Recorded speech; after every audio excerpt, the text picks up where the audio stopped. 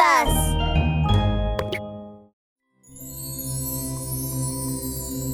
That looks like coral, and it has survived. Let's go, Bobby. Let's go have a look.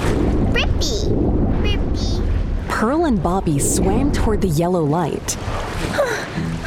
Bobby, please swim slower. I can't keep up.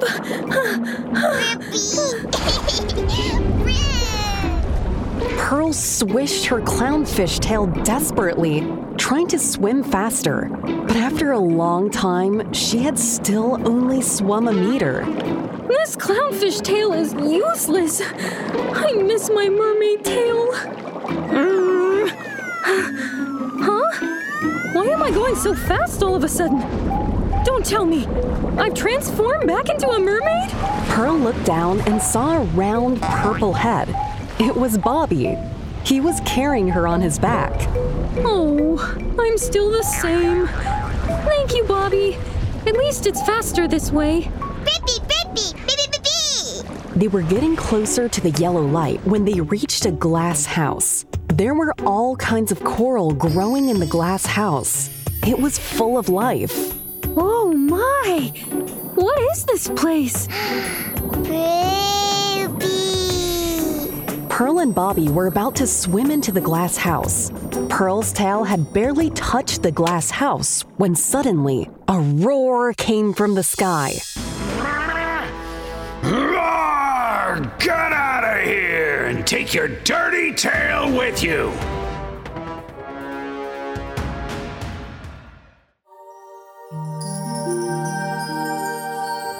The Tale of the Mermaid Princess, Episode 27, The Narwhal's Coral Garden.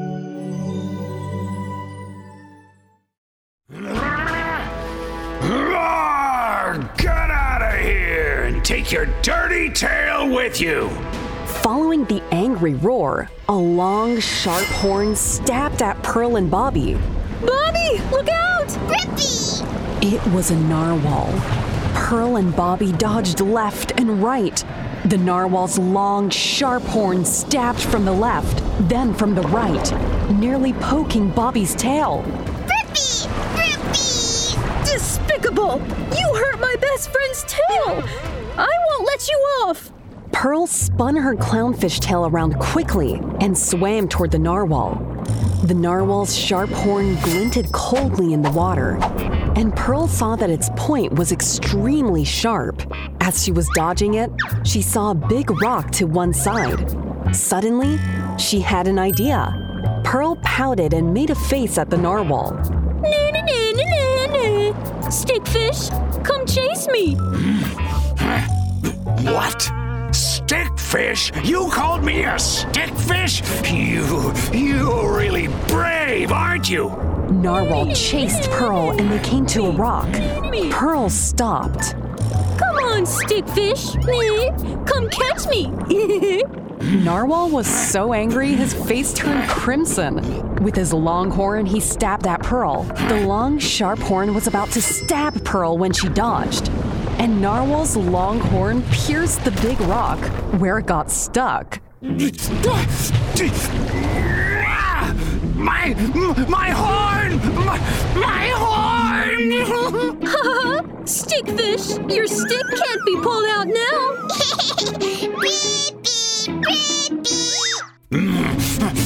You evil coral-destroying duo!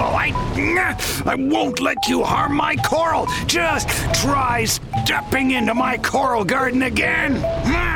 Pearl's tiny clownfish eyes met Bobby's cute eyes, and they were filled with questions. Don't tell me this stickfish is the owner of the glass house! Rippy? No, I must ask him. Ow! Ouch! Ow! It really hurts! Pearl swam in front of Narwhal. I'm sorry, but are you the owner of this glass house? Yes, 100% right. I'm the owner of the Coral Garden. I'm a narwhal, and everyone calls me Mr. Narwhal. I won't engage in idle chatter with you. After I pull out my horn, I'll stab you. Oh, don't, please! This is a big misunderstanding. We didn't destroy any coral. My name is Pearl, and this is my good friend, Bobby. We discovered that all the coral in the deep underwater realm has wilted. We saw that there was some surviving coral here, so we came to have a look. Wait, Pearl? This name sounds a little familiar. Oh, wow, wait. I remember. Pearl, isn't she the brave mermaid? That's not right. You're not a mermaid. You're a clownfish. Are you trying to fool me? I used to be a mermaid. But it's a long story. Pearl told Narwhal the story about how she became a clownfish. Narwhal listened nervously. Wow, this is the first time I've heard such a touching story with so many bizarre twists and turns. Well, now, if you're a friend, then help me pull my horn out of this rock. Oh, yes! Bobby, let's help Mr. Narwhal pull his horn out. Okay, 1, 2...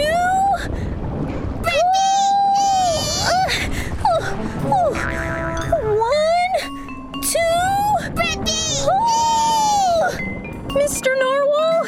Oh, you're a little heavy. Oh, it's not easy to pull. Oh.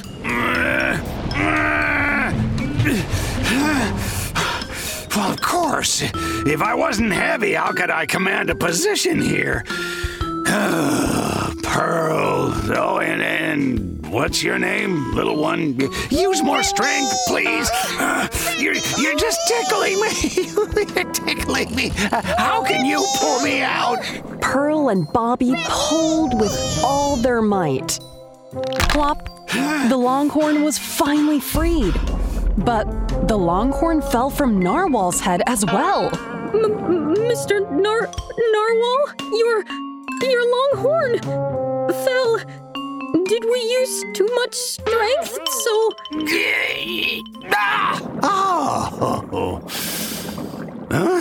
Fell? Oh, no wonder my forehead feels a little cool. It's okay, I can fix it. Don't be afraid. I'll be fine. As he said that, Narwhal picked up the longhorn and fixed it to his forehead again. Look, everything is all right. This is a fake horn. Hey, come over here. Let me tell you a secret. This horn of mine is made from marine biological nanotechnology. It even glows at night. But, Mr. Narwhal, where's your original horn? Narwhal's face fell.